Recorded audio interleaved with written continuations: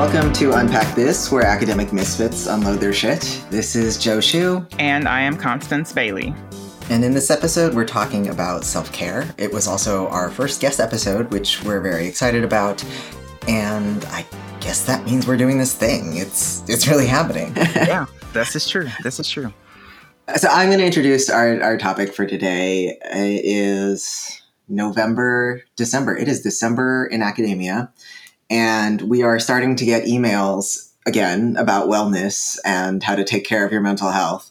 And so it occurred to me that we might talk about self-care. And mostly I brought that up in part because it is so much of a term that is thrown around in relation to the very genuine mental health crises that we are having around the world right now, often without any meaningful effect. But it does also, address this very real fact that lots of people are struggling right now.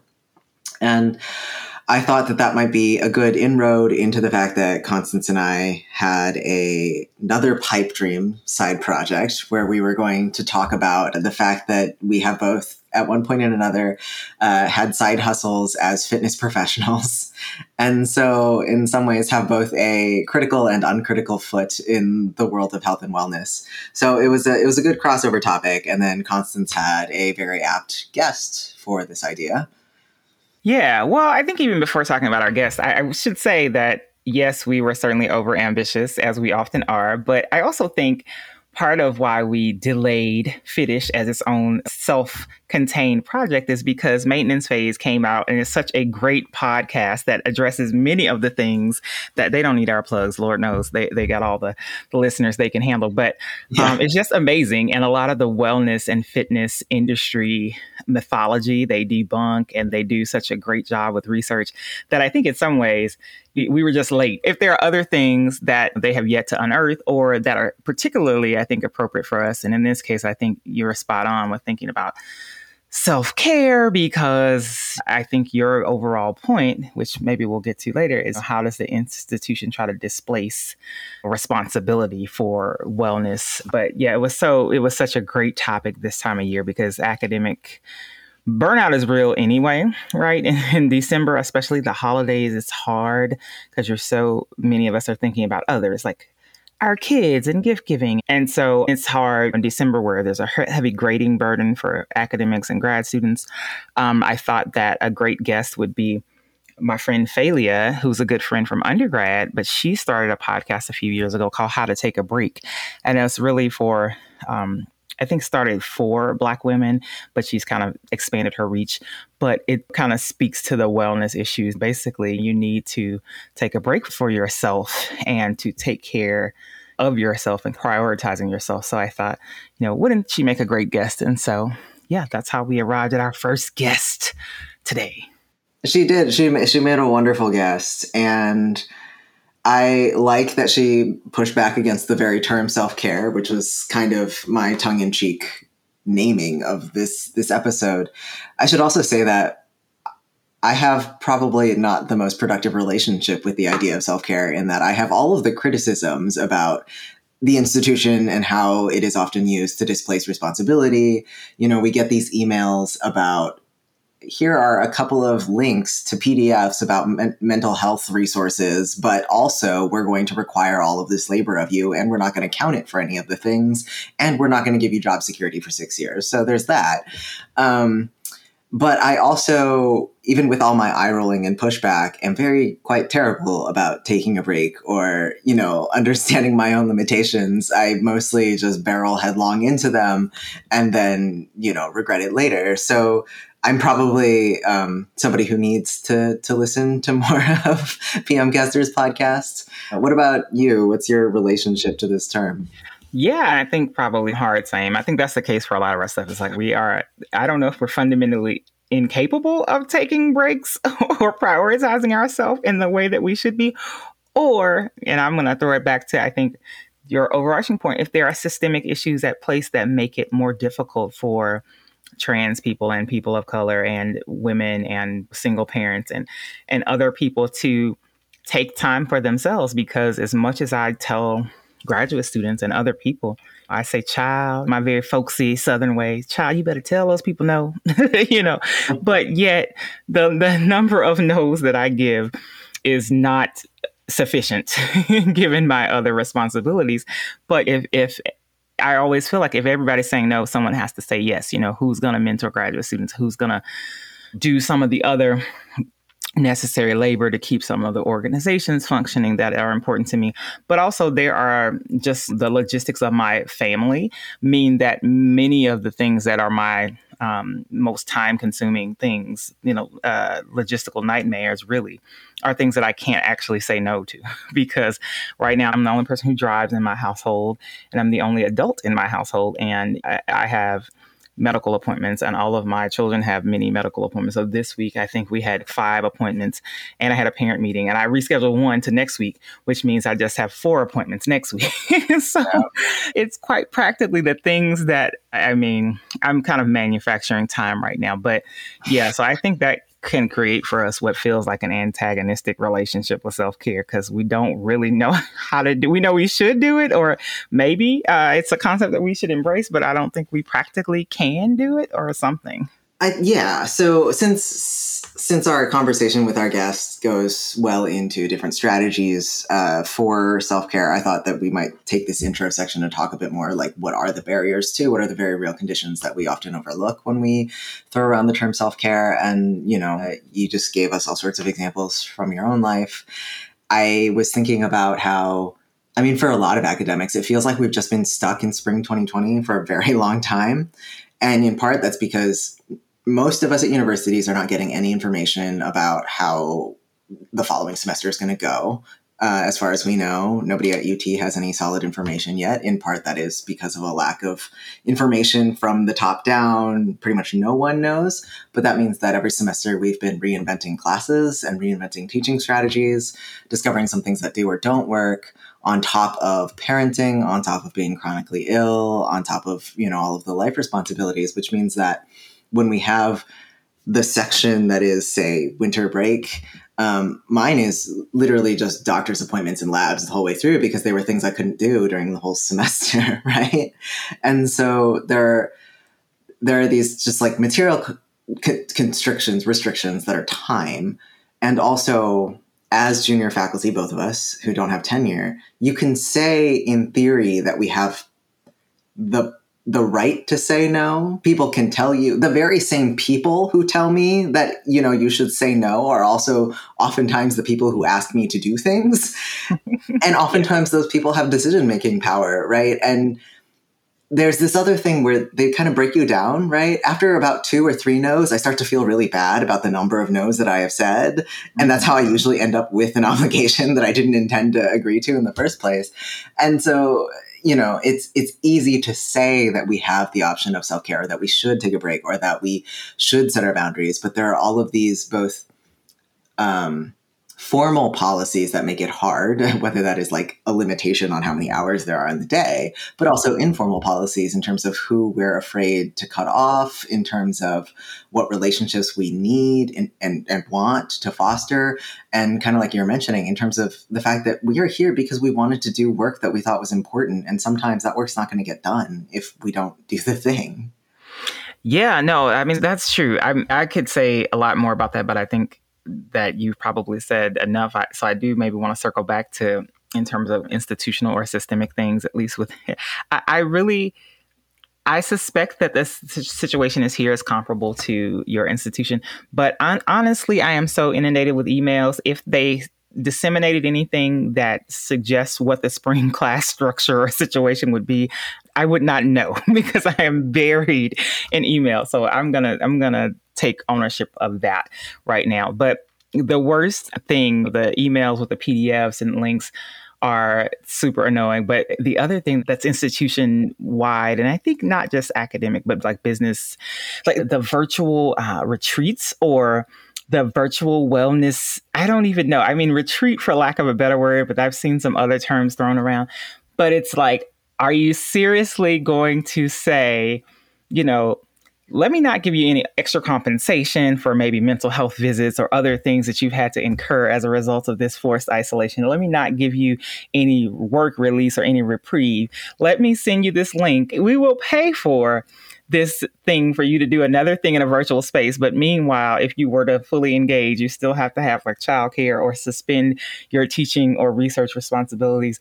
And I don't know this to be specific to my institution, and I don't even know that we've done that in a formal way, but I have certainly seen it in the academic stratosphere or whatever alternate universe that academics live in. And I just think it's hilarious. And when I look at them, it's to me just kind of patently absurd. But do you have any thoughts about those retreats? So, as in, we've literally devoted money to this thing that is going to talk at you about how to take care of yourself, but we're not going to spend money so that you can actually take time to take care of yourself. Yeah. And it's kind of like DEI practices writ large, which is we can name a thing after the work we should be doing to pretend that that work exists, right? The work of Sarah Ahmed is huge here in terms of how naming diversity work can be a way of not doing diversity work, right? We've designated it to this space, to this person, to this one Zoom webinar.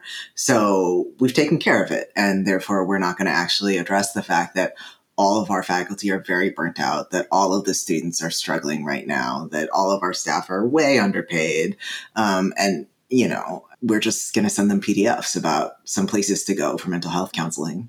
Yeah, I mean, it boggles the mind. That's probably the best way that I can put it. So, yeah, I just think that for all that I am sometimes dismissive of the phrase self-care, you know, I do think to kind of get back to what we originally wanted to talk about, there has to be a way to find some kind of balance between institutional praxis and our own individual needs. I think Phalia's insights will be useful. She definitely has at least some resources that I definitely want to check out. I don't know. I'm wondering how do you find that balance? I think one idea that resonates with me is this idea of community. And I think that's what feels so hard or so difficult, which I've found a good community. It's a small community, but I have, started to foster a community here. Although you left me, so my community is smaller. I know. Now. Yeah, but I left, so I left the community altogether. Right. Well, yes, but guilt and shame can go long ways in motivating people. To what extent is there community support? And if there's not institutional support, and the other thing I would say that's connected to that, as far as I'm concerned, is Phalia mentions vulnerability. I have not had sufficient caffeine today. Okay. But the other way to think about it is I think Melissa Harris Perry's Sister Citizen, but also Patricia Hill Collins' Black Feminist Thought, both scholars and other scholars mention like the myth of the superwoman and the way in which Black women's strength has been mythologized and not through any malicious intent on the part of Black men or other people who are saying Black women are resilient, Black women are strong. But when people say that to me, it's funny because now I think most of my guy friends know not to say it to me. I'm like, do you want me to go off now or later? And then there's like, what do you mean? I'm complimenting you. No, you're not. You're not doing me any favors. I'm not trying to be a martyr to my strength, and you're not going to strong Black woman me into the grave. Tell me that, hey, I'm paying for dinner this week, or I'm paying for Molly Maids, or hey, I know you need help, so I'm doing this thing. Don't say, I know that because Black women have historically been strong and have had to do these things. I know that you can, or somehow that you should do all of these things, right? And so that's been my ministry. So if anybody has heard me on a soapbox for the last, 6 months or a year, the pandemic, if it's taught me anything, it's like, no, I'm not the strong Black woman. I'm not trying to be the strong Black woman. Hats off to our mothers and grandmothers and great grandmothers and whoever had to wear that badge and wore it well. She shouldn't have had to. So I'm not feeling that at all. So I'm all about whether we call it self-care or not, I'm all about taking the break, prioritizing self, and finding ways to try to be selfish, really. Yeah, so I love that you noted the same moment that I did. I literally wrote it down in front of me when she was talking about vulnerability and how scary it is to ask for help from other people, because this is the moment when you might hear back from these people that you're not worthy of it, that they don't care about you enough, or they don't have the resources, but what it ends up showing you is that you might be alone in this, and that there's a very real fear that nobody's going to answer when you ask. There's also the very real connections that you build when people do, and the very real communities that you do. But it's a risk that folks aren't necessarily used to taking, and one that is scary to do. The other thing I wanted to respond to was your mention of the strong Black woman trope. My angle into a related trope is the super crip, where the disabled person is only recognizable or worth celebrating if they can overcome their disability, right? And so I'm a disabled person who has been disabled for over a decade. And this job is the first time during the pandemic is the first time that I asked for institutional accommodations, because I ran up to the very limits of what my body could do. And I was speaking to Allison Kafer, who's a disability studies scholar, a wonderful colleague, who was giving me advice on how to, even talk to the office for accommodations.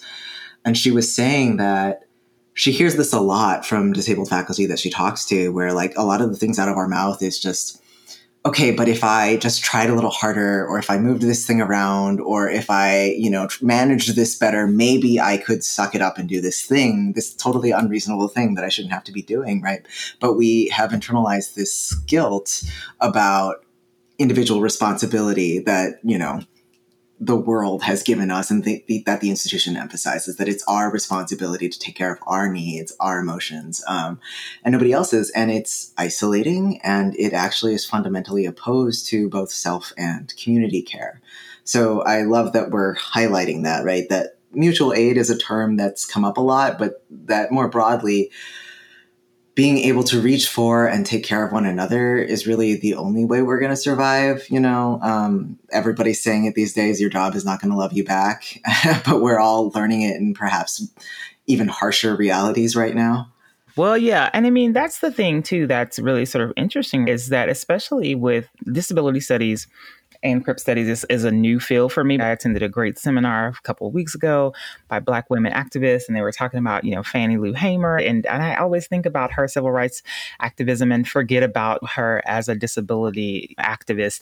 And in some ways, it's made me rethink my own identity in terms of able-bodiedness, because you and I have talked about this, where I haven't wanted to exploit what I felt like is, to me, a temporary condition. But I do feel that it's really unfortunate that individuals have to think about mutual aid and their own wellness. And since I have had mobility issues over the last year or so, and have had disability as maybe a temporary category and not fully an aspect of my identity that I've embraced, in part because I'm trying to be more sensitive to a community that I haven't been fully immersed in. But just even that minimal amount of time, I thought, okay, this institution is not ADA friendly, just things that to me seem to be common sense, but probably weren't registering with me before. But also now thinking about the way in which we expect people to wear their disability. And this has been hard for me as a parent of children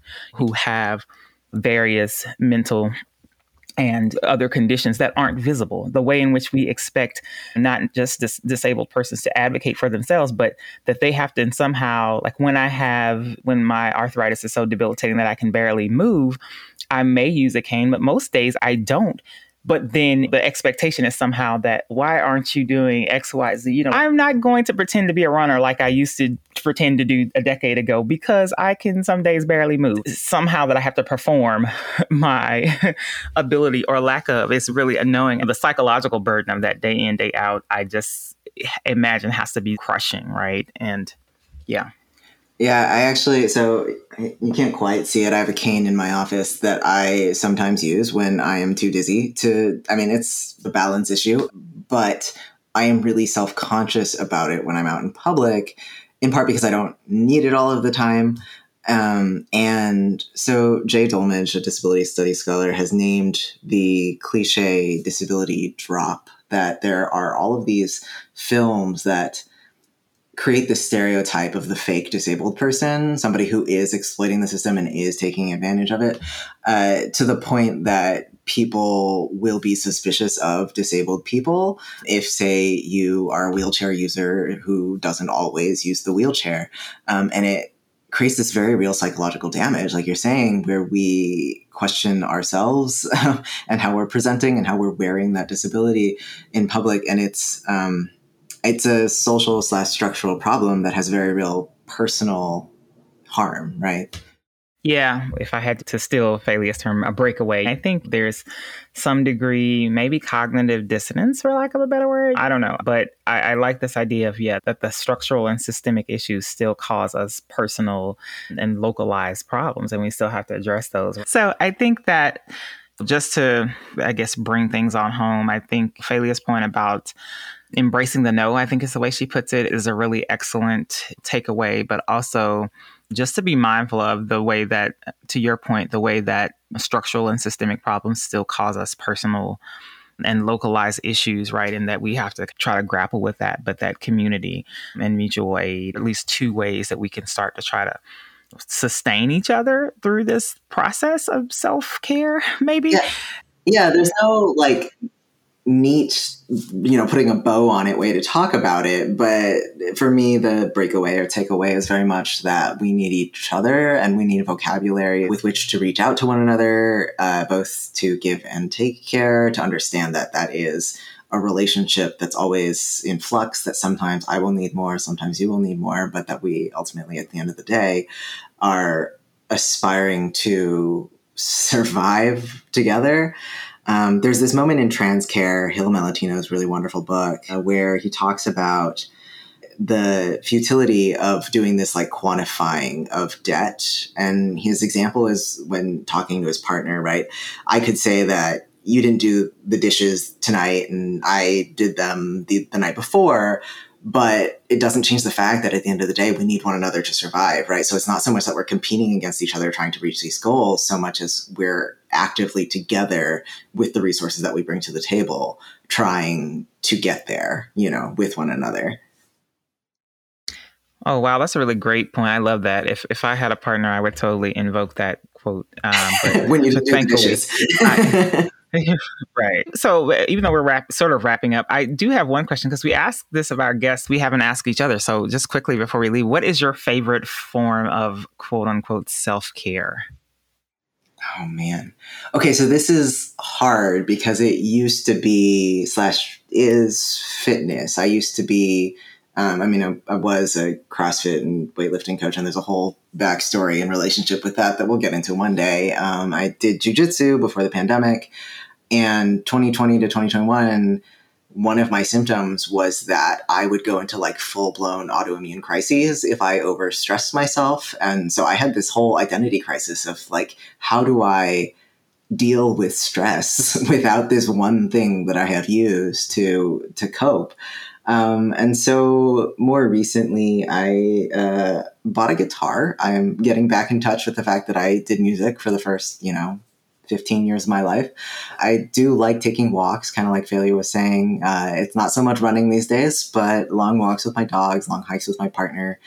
Those are things that have worked their way back into my life, and definitely still using the garage gym when my body lets me. What about you? Yeah, that's funny. Maybe that's why we're such good friends. We have very similar interests. And so I was just bemoaning the fact that I have not been able to work out as much as an outlet, as a way to challenge myself physically to help be kind of a mental distraction. But that is really one of my, favorite forms of quote unquote self-care, or just mental releases. And I'm going to attempt some of that this weekend. But I think, I don't know, spending money is self-care, because on some way it's my partner would definitely say yes. Yeah. Well, it's counterintuitive, right? But I like, Shopping. No, seriously. I've spent an inordinate amount of time trying to put together the perfect ensemble for like my once every 6 month outing. And so I get great joy from that, even though it's a time suck. But really, I think lately I've been getting back to reading and just simple things like copious amounts of wine when I can. So inexpensive. I mean, that's the thing that I like to advocate for people who need a break. You don't necessarily have to spend money. So if I buy like a new tea, and I think I'm going to invest in one of those fancy tea things that when I drink coffee, I'd grind beans, and now I don't drink coffee because I can't handle the caffeine. But I'm like, oh, tea doesn't have as much caffeine. Maybe I'll get one of the, But anyways, so spending money as related to my personal pleasure is now self-care, but it should not be. It is. It's prioritizing yourself. Yeah. Yeah, it should not be expensive and it should not be inconvenient. So even if you have to hide in your closet, folks, take the time you need for yourself. Yeah. So I guess for folks who are listening, we understand that this is a struggle. We also want to acknowledge that it is not just you. It's not on you. It is not your fault. And also, to the extent that you can, we encourage you and applaud you for carving out space and time for yourself. Thank you so much for joining us today. If you have questions, shoot us an email at theunpackthispodcast@gmail.com or hit us up on the Twitter, which we won't check, but, just drop us a message anyway. The Unpack This Podcast. Yeah, help us blow up to the point that we'll actually run our Twitter. All right. Thanks for listening.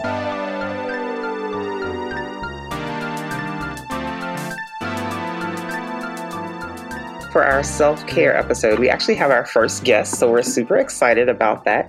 So today, our guest that's joining us is none other than Phalia McCorkle Kester. She is the CEO and founder of PM Kester Enterprises, LLC. PM Kester is the break-taking strategist, host, and creator behind How to Take a Break, the podcast. Her 3 core break-taking areas are career, money, and relationships, the latter of which is the basis of I Am Open to Love, the journal/workbook.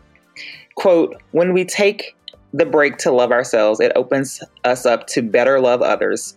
This journal and workbook is a tool to do the work on yourself to propel your life forward, end quote. And I should also add that Phalia is a dear friend of mine from Alcorn State University. Yay! Always Alcorn. She's also my fitness buddy. She does some virtual fitness classes with me. So I've been fortunate enough to be a guest on her podcast, which is wonderful. I am a little behind now, though. But welcome, Phalia. Oh, yay. I'm so happy to be here on Fitish. Yes, I'm enjoying it. Happy to be here. Thank you guys for having me. What's funny that you said that. So I should clarify. So Fitish, which is so it was going to be its own standalone thing. Right now, it's kind of a segment on the Unpack This podcast because, I don't know. We just haven't gotten our lives together yet. But at some point, it will be its own standalone thing. And so it's just a segment of Unpack This. But thank you for remembering that, right? So, yes, Fitish. You talked about it on my show, and I was sitting here and I was like, wait 1 second. What are we doing? Are we doing 2 podcasts? Call it a strategy of self-preservation. We realized that we do not, in fact, have the time to do 2 podcasts. So now we've slotted it into the existing project. Yes. So this is the time when I was like, dang, y'all doing a lot. Okay. We try. We're over ambitious for sure. But so this is the time when we would talk about fitness/wellness related things. And today we wanted to engage in a little bit of conversation about self-care. And because your podcast, to my mind, is very much about self-care, I figured that'd be a good starting point. Like, what made you decide to do this topic in particular for your podcast? Why taking a break as a topic? So in September of 2017, I was rushed to the emergency room with chest pains. It was hard for me to catch my breath. Like, I went to sleep the night before and didn't think I was going to wake up, which is kind of scary. You hear people saying stuff like that on the internet. You're like, that's not logical. Then it happens to you and you was like, oh, wow, this is like a movie of the week or something. And like, who's going to play me on Lifetime? But it happened and it was real. And it was a wake-up call because at that time, it was like everything in my life was just like chugging forward at a fast pace that was just kind of uncontrollable. Like, and it culminated in this big health crisis. And by the time I left there, I took the stress test, got through all this stuff with people taking off my clothes and trying to figure out if I'm having a heart attack. And my blood pressure was like 250 over 100, which I remember when I was taking the stress test and I knew something was wrong because I started with one doctor in the room and then all of a sudden there was like 4. And I'm like, well, this isn't good. Everybody's sitting there and they just all looking at me asking questions like, so you can talk, right? And I'm like, yeah. It's because I was this close to having a stroke and they could not figure, but it was just something that was pushing me on. But, it was a wake-up call, and that journey to trying to figure out what was happening with my body and my life at that time kind of led me on this process of why it was so important to take a break, what that meant for my mental health, my physical health, and my overall well-being. Awesome. Thank you. Yeah, I know that lately your social media stuff has been like taking a break to be unbusy. And I've been trying to deliberately engage with those posts when I see it. I'm like, yes, I'm going to take a nap today because we do get overwhelmed. I know we could talk forever, but I'm going to defer to Joe to ask the next question. But yeah.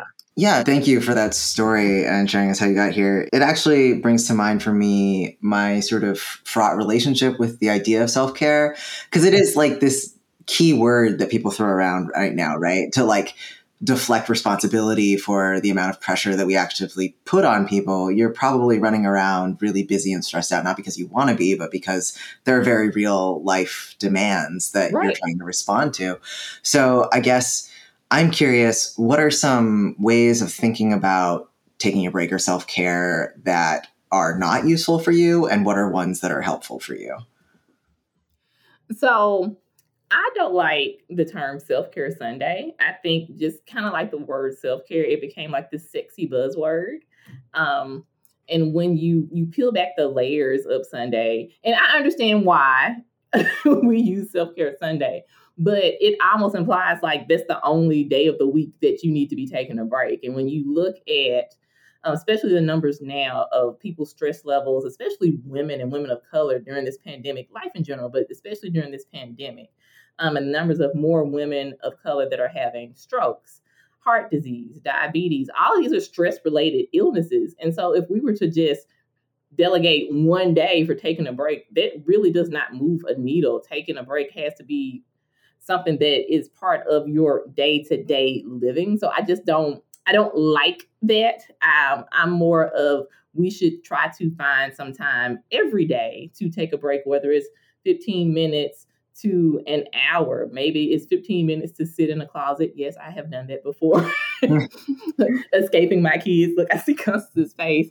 Reading a book, or, 30 minutes to walk around the block if you have it, and you have to get inventive with it. It's not going to be some perfect every time, every day for every people, because this is life. But I don't like that term of self-care Sunday, just one day, because it really has to become part of your lifestyle. It's kind of like the problem with you like delegate it there. So it's as if you've taken care of it, but without actually addressing the sort of core problem of why you're not able to carve out this time for yourself. I'm also curious what you've discovered throughout this podcast.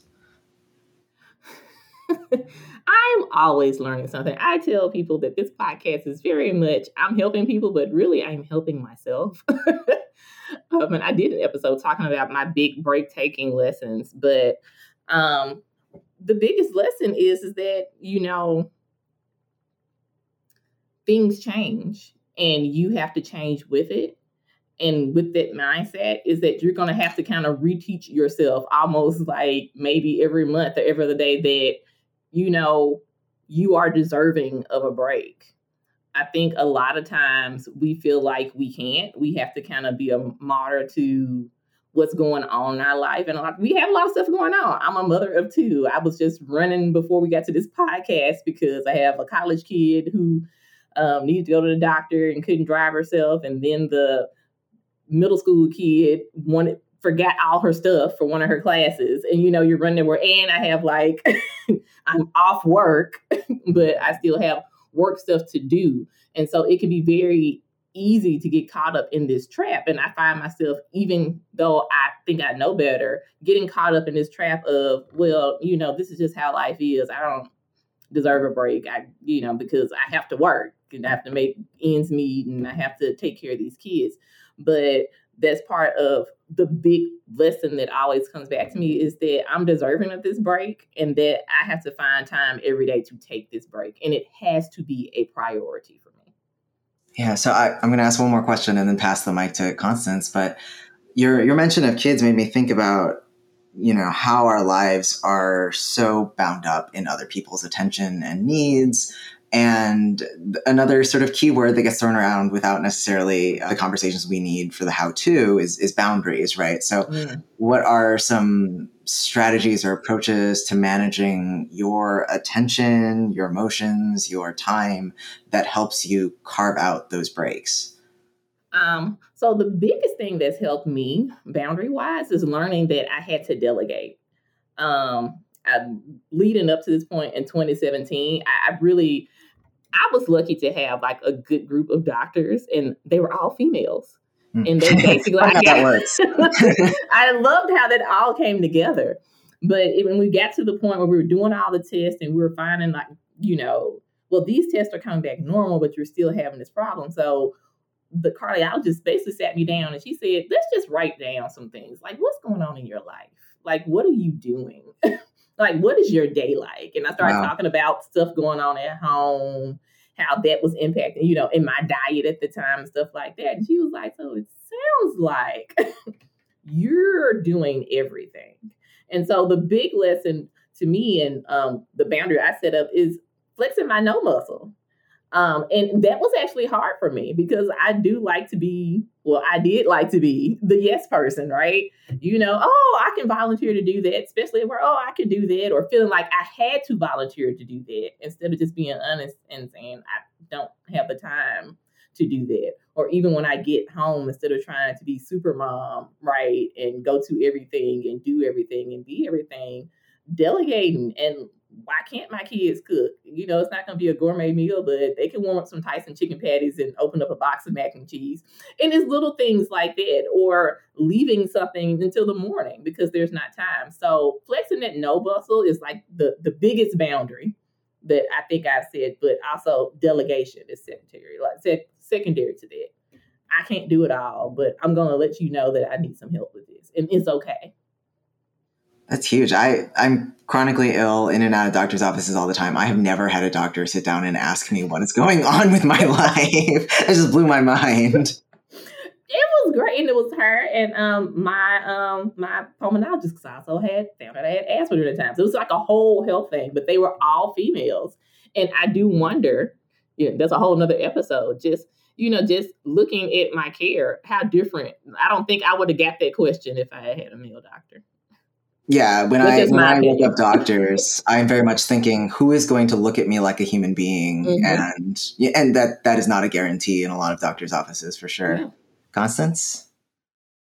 Thank you. Sorry for that weird pause. I was trying to multitask, as we do. One thing I think that I'll borrow from Phalia for this crossover episode is what I'm calling it, right? So Phalia does this thing called breakaways, and I feel like that flexing the no muscle is a good break, as opposed to the takeaway, like the breakaway, like from this episode, which I tell people to do all the time, and I am absolutely horrible at it. So, as both of you, I'm sure know.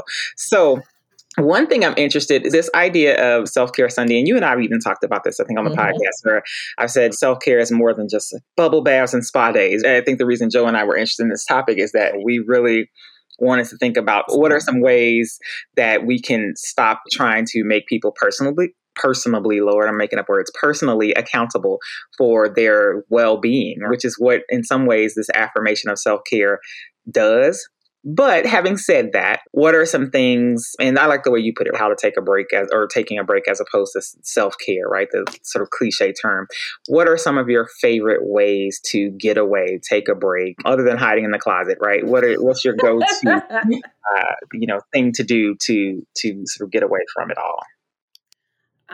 So I guess I have like two. So something that I do now, I incorporate since I'm working from home, is I set a timer for 15 minutes and I literally play games on my phone. Like I sit there and I work in a very scientific field. So it's something I found. And at first I was like, well, this is insane. But I recognized that it was kind of helping me. Like, it kind of took me out of that world. It was like my quiet time during the day, just away from that laptop.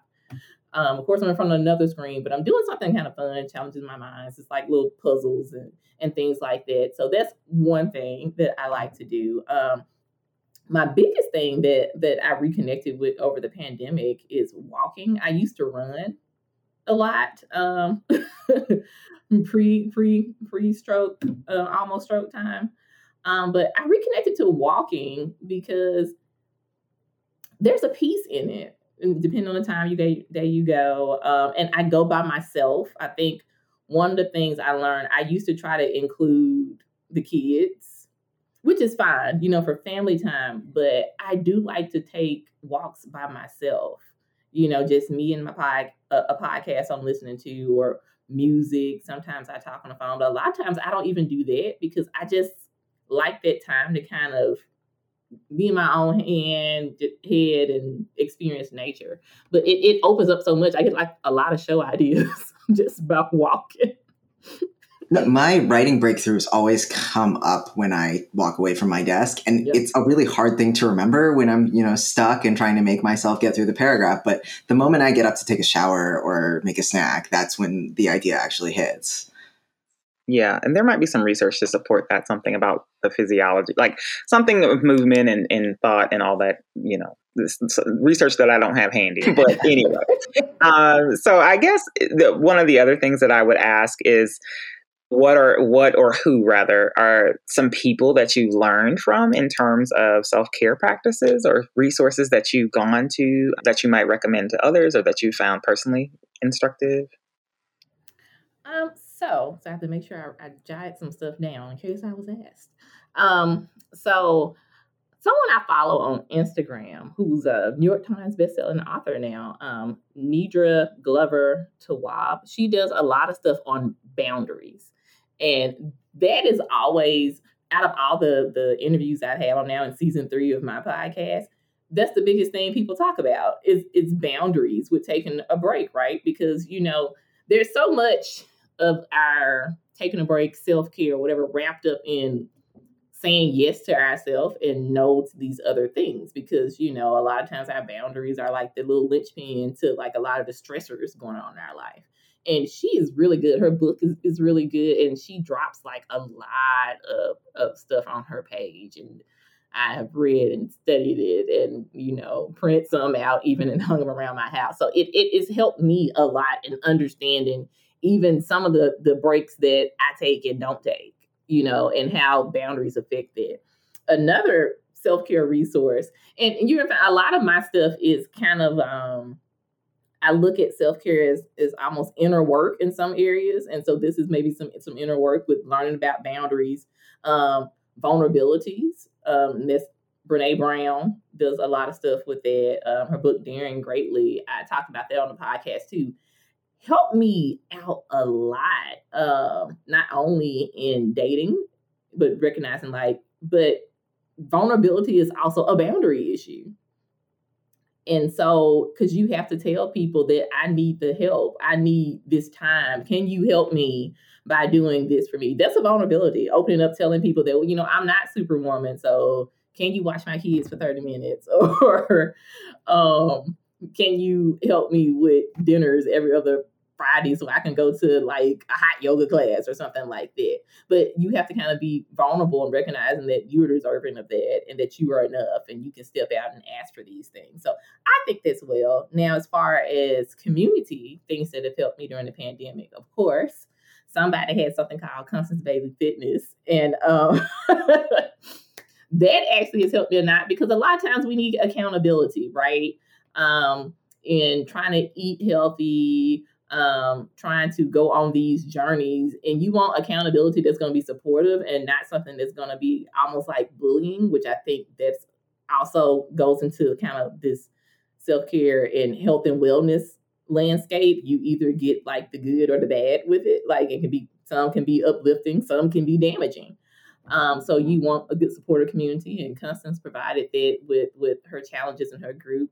Also, Tracy Brown Fitness, Tracy Denise Fitness on Instagram. It's also good with her stuff about nutrition and time. She again talks about boundaries, but also she hits it from the fitness coach area and how we not denying stuff, because a lot of the health and wellness journey almost seems like you're denying yourself stuff. In one of her posts, and she did a live about, you can be healthy and still have your lemon pepper wet. So, and I love that. But those are just things, those are resources, those are people like support and the inner work that I think we have to do when we talk about self-care and taking a break. Those are awesome. Yeah, thanks for the shout out. I'm glad you said that too, because I was like, shoot, I owe some people some gifts, because everyone who knows me knows that I'm about external motivation. Like, I mean, it's great if you have intrinsic motivation, but some folks I like prizes. So I think I'm woefully behind because it's that time in the semester, but I owe some people some gifts. But I tell you what, I know I could ask 1,000 questions, but I want to just open it up to Joe if you have any other questions. Otherwise, we'll just plan on a follow-up at some point in the future so that we don't tie up your whole day. Oh, no, I'm always happy to come back. And I have to have both of you on my podcast, so we'll have to work something out. Yeah, we'll have an ongoing relationship. Yes. Right. Okay, well, I tell you what, tell the people how we can find you, our droves of followers, PM Kester. Yes, our droves all together. You can find me on Instagram, which is probably the best source, at PM Kester, Kester. On Facebook, How to Take a Break Podcast is the Facebook page. If you type that in, it should come up. You'll see like a lovely Black woman logo with some headphones on. On Twitter, and I have to admit, I am not super active on Twitter. I do post on Twitter, but I don't engage as much as I used to, like 4 years ago, probably. But I am on Twitter at PCM Kester on Twitter. And of course, podcast is like on every available platform. How to Take a Break podcast. We'll link to that in the show summary as well. Awesome. Well, thank you so much for joining us. I got to get caught up, and especially like the holiday season messages, like how to take a break during this season, which I definitely, and also like how to take a break. This is kind of a sidebar, like for academics, right? During the holidays, like there's a horrible intersection of like end of semester chaos / holiday / Joe and I both have 5,000 medical appointments. Yes. So we are in need of How to Take a Break. We need that ministry right now. Oh my gosh. I hope you get it. I have been seeing some of your posts about grading papers and calling in favors. So I hope that you both can finish out this semester and take a break for yourselves. But thank you so much for having me on. Yeah, thanks for your time. Thank you.